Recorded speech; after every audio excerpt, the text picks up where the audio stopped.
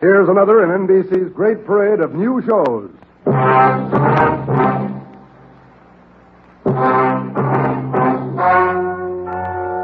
Ladies and gentlemen, the story you are about to hear is true. Only the names have been changed to protect the innocent. NBC brings you Dragnet.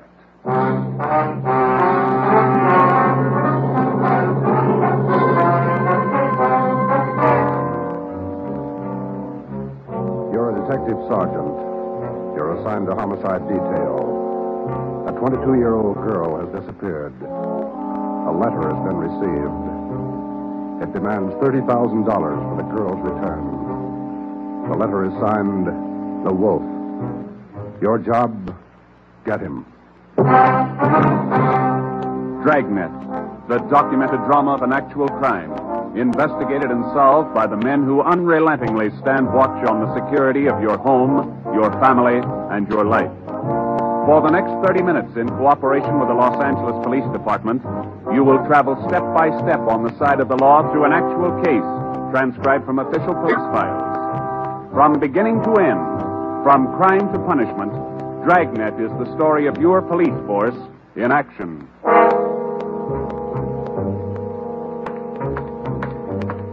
It was Tuesday, October 18th. It was cloudy in Los Angeles. We were working the night watch out of homicide. My partner's Ben Romero. The boss is Ed Backstrand, chief. My name's Friday. I was on the way back from the stats office, and it was 3:26 a.m. when I got to room 42. Homicide. Got those mug jars for you out here. Thanks, Harris. Backstrand leave yet? In a minute, I'm going out with him. What's the address out there, the Sullivan place? 814 Castro Boulevard. You go straight out Santa Monica, take a left at Castro. I remember. You ready, Chief? Yeah, man. Friday, you call Romero yet? Right now. Get on it. This one we don't fool with. Yeah. Come on, Harris.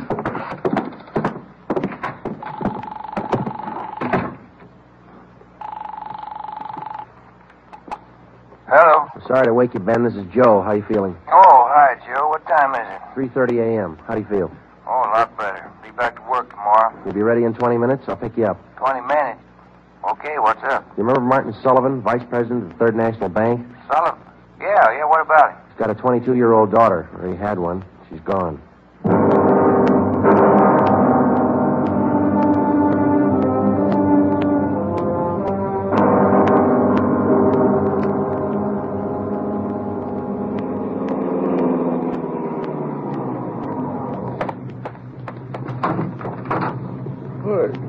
Good time, Joe. Where are we headed?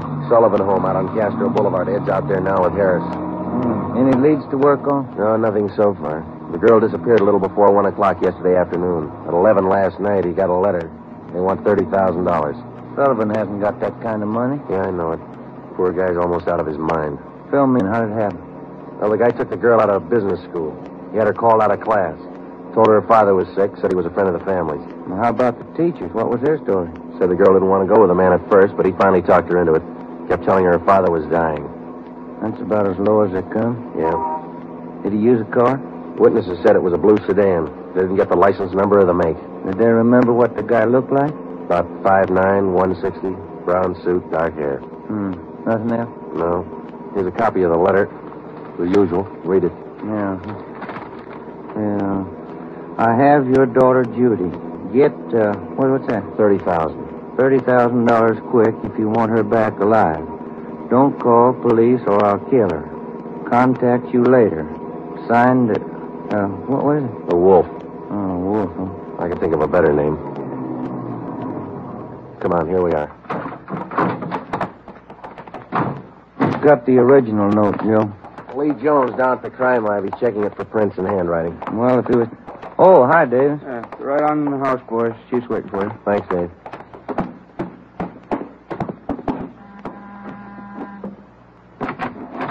Hi, Joe. Ben. In the living room. Thank you. That's the way I see it, Mr. Sullivan. Now, you understand exactly what you have to do? Yes, sir. I'll do as you say. All right. Here are the two men who will help you. Sergeant Friday and Sergeant Romero, homicide. Yes, sir. Hi, How do you Mr. do? Sullivan. I do. Mr. Backstrand, are you sure about all this? He might get frightened. He might do something to Judy. Believe me, Mr. Sullivan, it's the only way. I know how you must feel, but we can't do anything else. Oh, all right, I want to see Mrs. Sullivan first. I'll be ready in a moment. Any developments? Yeah.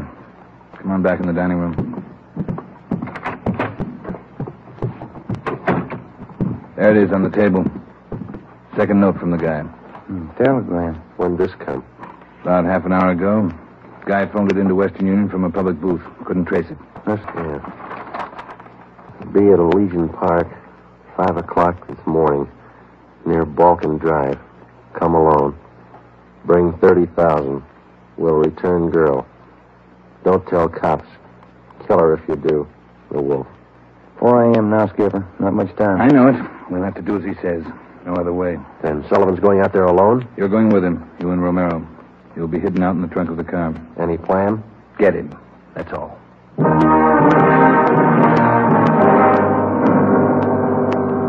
Ben and I went out the back door and into the Sullivan garage. We jammed ourselves into the trunk compartment, and Harris closed the door on us. The latch was fixed so that the door could be pushed open from the inside. A few minutes later, Mr. Sullivan came out, got in the car, and we drove off. At 3 minutes to 5, we pulled up at the meeting place in Elysian Park.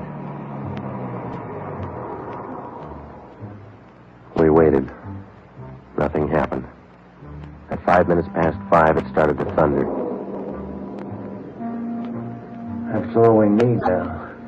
Thunderstorm. Stuff in here in this trunk, isn't it? Oh, yeah. Ben, listen. Something? It must be. Wonder if he's seen anything. Sounds like he's pacing up and down alongside the car, doesn't it? Yeah, listen. Can't hear anything else. Can you? No, we better stay under cover. Yeah. Rain's starting in. Wonder what happened to the wolf. Cold feet, maybe. Let's wait it out.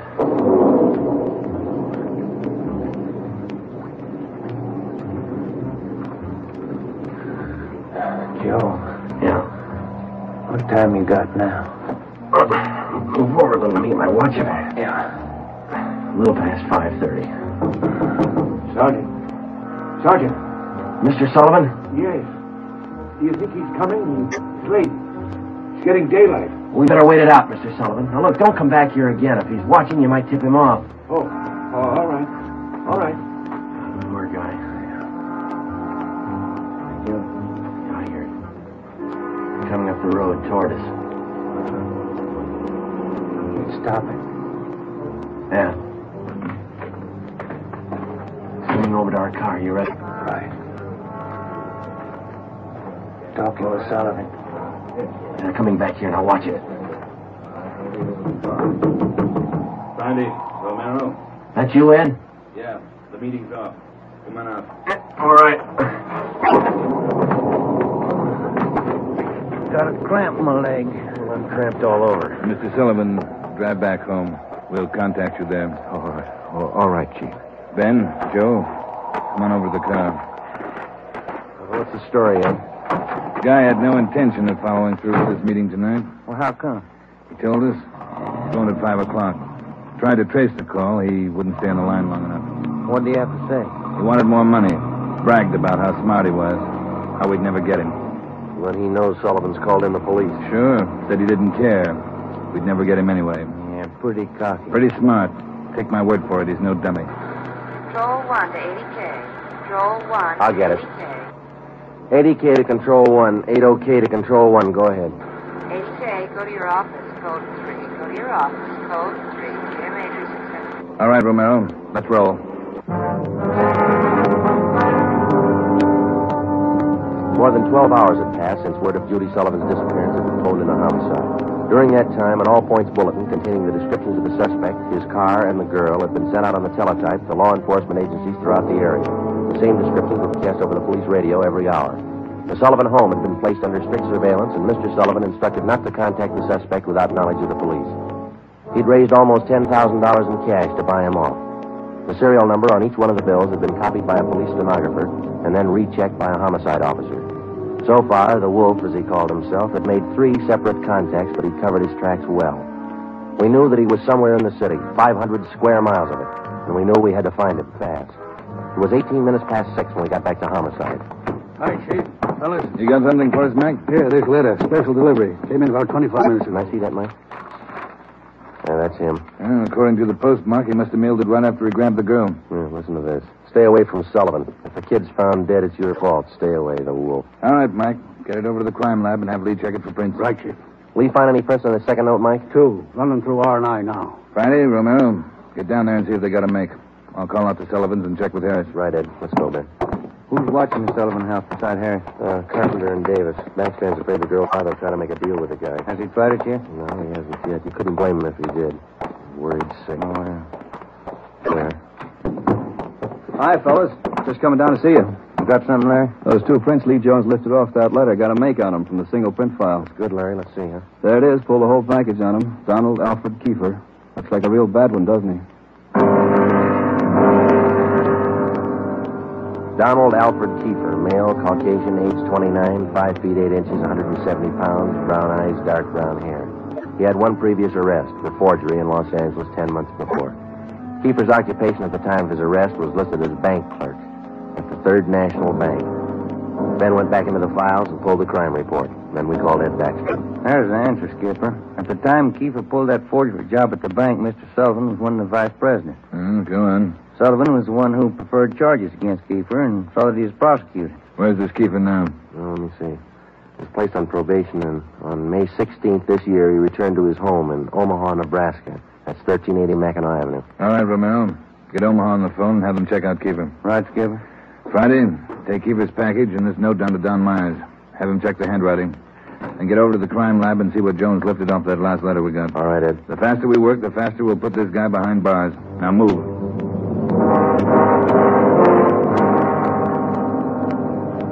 How's the writing compared, Don? What'd you find? Yeah, looks good. See here? Slants as crosses, double oops as L's, open A's, pressure on the downstroke. Donald Kiefer, the Wolf, same handwriting. Lifted 3 prints off this last note, Joe. Brought them out with the iodine fume gun. They match with the first. Thanks, Lee. Did you find anything else? I don't know if it'll help you much. We examined the paper for watermarks and texture. Both notes are written on the same kind of paper. Impressions show both pieces of paper from the same tablet. Check the density of the carbon and the pencil he used. Both specimens match. Same pencil.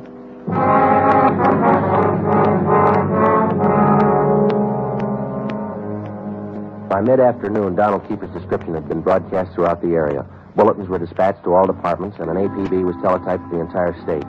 Men were stationed at every post office in the city to watch for notes that might come through the mail. The bus depots, railroad terminals, the airport, and all the main roads leading out of the city were under strict surveillance. The entire Los Angeles area was broken down into single square-mile districts, and a house-to-house canvass was started. A squad of men were assigned to cover each square mile. Outlying towns and cities were requested to do the same.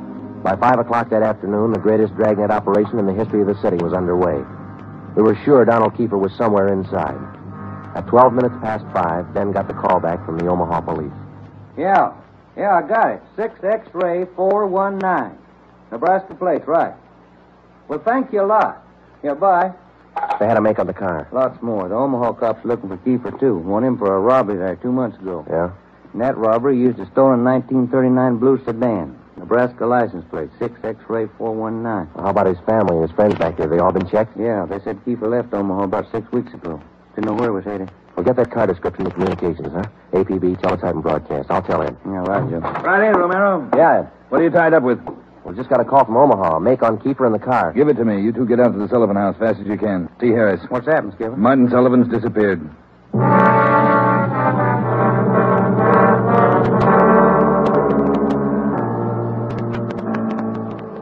right, Harris, how'd it happen? About 3 this afternoon, Mr. Sullivan got a phone call. Said he had to go down to the bank. I went with him. He had me wait in the reception room, and he went in his office.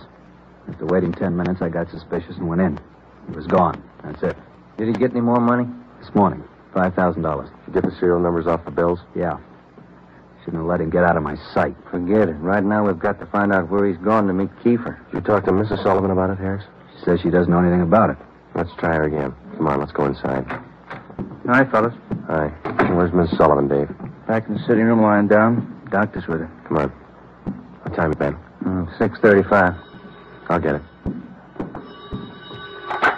Hello? Well, where are you? Oh.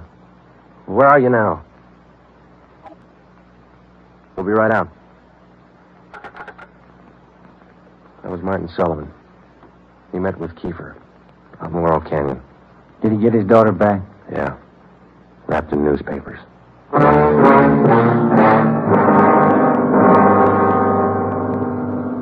All cars in the area were notified that a contact had been made with Kiefer. We got in the car and drove out to Laurel Canyon. The entire area had been blocked off. We found Martin Sullivan standing in the middle of the road at the end of East Winding Way. 500 feet down the hill was a private residence where Sullivan had telephoned us. It was the only building in the immediate vicinity. A few yards beyond the point where East Winding Way ended, back in a clump of tall grass, we found the body of Martin Sullivan's daughter. We notified the crime lab, Chief Backstrand in the coroner. Despite a severe state of emotional shock, Martin Sullivan tried to tell us the story. He said Judy was all right. I believed him. I wanted her back. Judy. I tricked the officer, the one watching me. He said, come alone, no police. Did you see his car, Mr. Sullivan? I wanted her back. I wanted Judy back. I did as he said. I drove here at 6 o'clock and I waited. I put the money in the front seat like you said. Did he get the money, Mr. Sullivan? And I got out. Left parking lights on. I stood up there by the end of the road, waiting. Mr. Sullivan? Then he drove up. He took the money. He came up to me. He had a gun. I wanted Judy back. He had a gun. Did you see his car? He said she was up there, beyond the road, tied to a tree. I wanted her back. Mr. Sullivan, did you see his car? I went to look for Judy. He drove away. She wasn't there. By the tree. Couldn't find her. On the way back, I saw the bundle on the way back.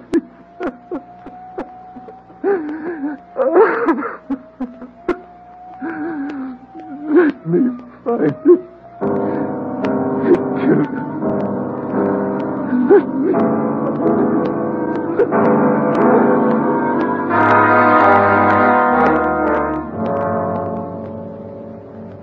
Before he went into a state of complete collapse, we showed Martin Sullivan a picture of Donald Alfred Kiefer. He definitely identified him.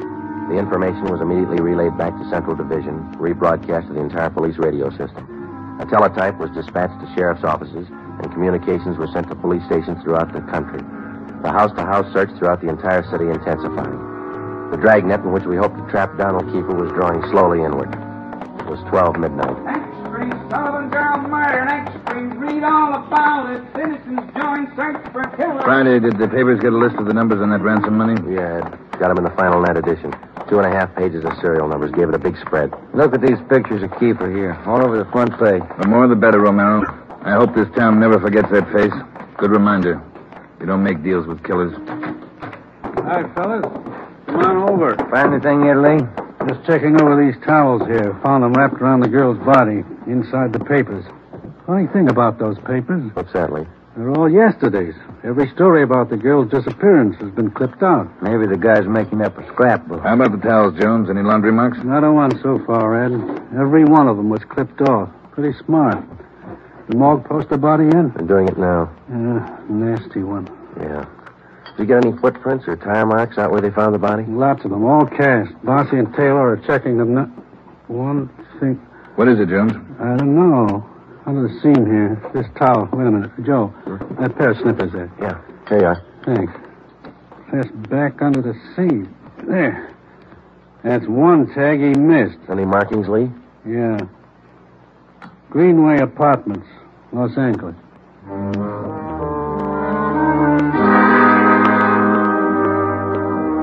One look at the apartment was enough. In an adjoining garage, we found the car which Kiefer had used, a blue sedan. Nebraska license plate 6X-ray 419. When we got back to the office, Chief Backstrand immediately issued a cancellation of the want order for the blue sedan, and then he ordered a detail of men to stake out the car in the event Kiefer decided to come back for it. Here's the coroner's report, Joe. Oh, let's see it. Cause of death, strangulation. Time of death, Monday, October 18th, approximately 2 p.m. 1 hour after he grabbed her? That can't be right. Skip in his office? No, he's out for a minute. Hey, Joe, Ben, take the call off 2503, will you? Thanks, Mike. Right. Would you give me the call on 2503, please? Thanks. Hello? Yeah. Yeah, when? We'll be right over. Some of the ransom money, Ben, just showed up. Beverly and Highland. Come on.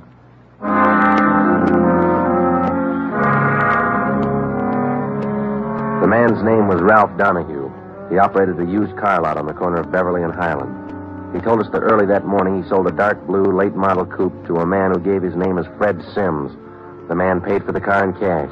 Donahue told us that he checked the serial numbers on the bills after the man had driven away. Serial numbers check out, Joe, every one of them. If I only thought to look, officer, and you know I generally do. I'm the suspicious kind anyway, but, this morning I must have been asleep. You got the full description on the car, Ben? Yeah, Joe. All right, let's get it on the air right away. I saw his mug in the paper while I was waiting for you. Too late. Sorry. Yeah, thanks.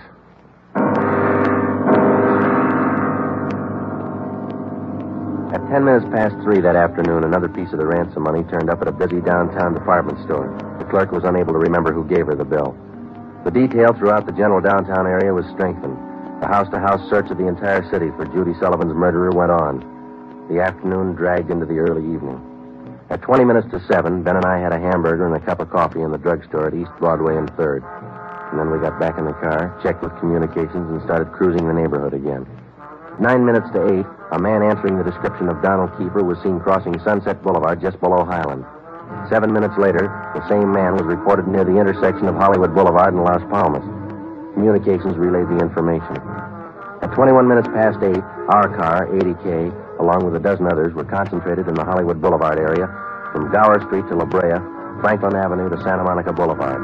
At 24 minutes past 8, another piece of the ransom money was passed at a cigar store on the corner of Hollywood Boulevard and Hawthorne Street.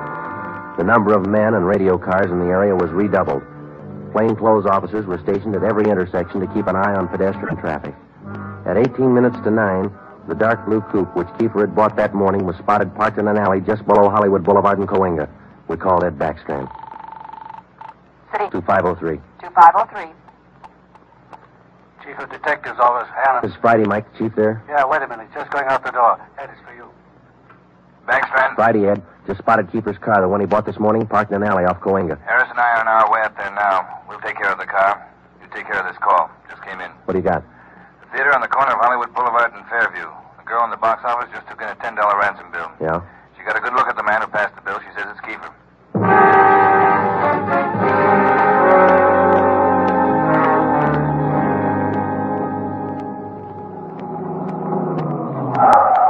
All right, Ben, come on. Yeah. You got the list of serial numbers? Right here. Let's check at the window. Yes, sir. How many, please? It's officers. Sergeant Romero, Sergeant Friday. Oh, yes, sir. Mr. Rayburn, the police are here. Would you step around to the side door, Sergeant? Yes, ma'am. Margie, relieve Francis for a minute. Francis, come here. Bring that $10 bill with you. Sharp girl, officer, that Francis. Sharp. Here it is, Mr. Rayburn. All right, Sergeant. There you are. $10 bill and the list of serial numbers.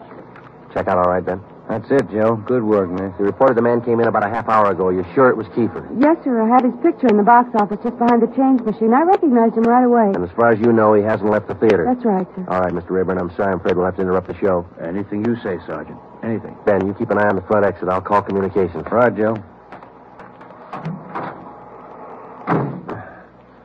80K to Control 4. 80K to Control 4.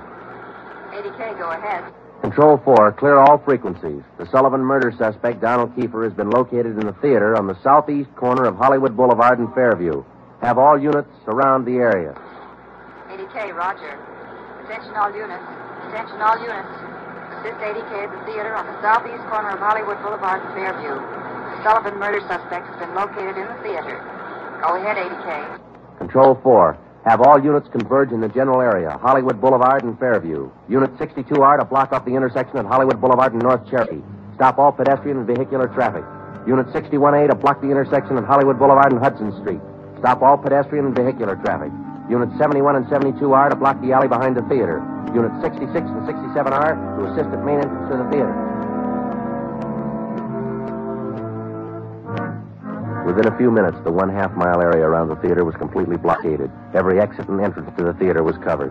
At 9:23, we met Harris and Ed Backstrand in the theater manager's office. Backstrand outlined our plan of operation. At 9:28, a detail of 14 men walked down the side aisles on the main floor of the theater and took up their posts on either side of the orchestra pit.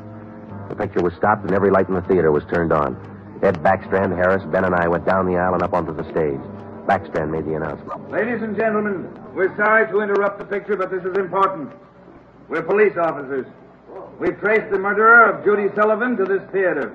He is in this theater now. Now we're going to search the theater row by row, and we'd like to ask your cooperation. There's no need to be panicky or afraid. Those who wish to leave now may do so. Leave by the main entrance. Each one of you will be checked as you go out the door. And for the benefit of the man we're looking for, don't try to escape. Every exit is covered and the entire area is blockaded. Don't place any more lives in jeopardy. Come on, Ben.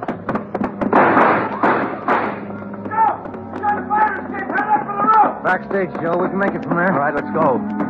Come on, hustle it, Ben. Yeah. The next building. You'll probably try to jump for it. All right, watch it. I think this door leads out to the roof.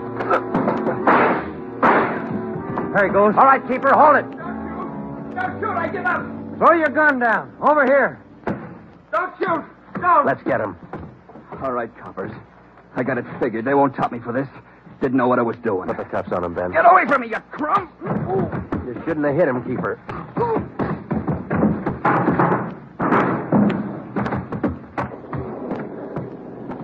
All right, Ben. Try the cuffs now. Yeah. Come on, let's get him in out of the rain. What's the hurry? Why spoil a good rain?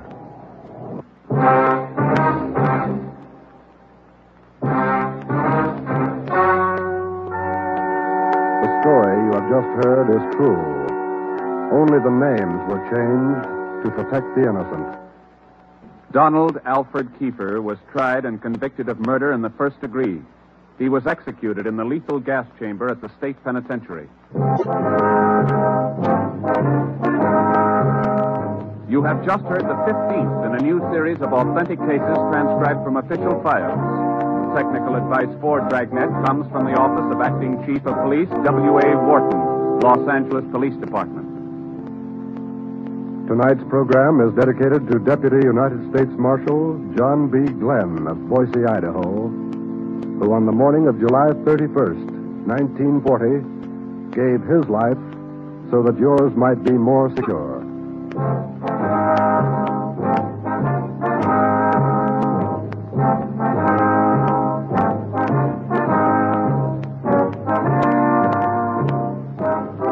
Dragnet came to you from Los Angeles.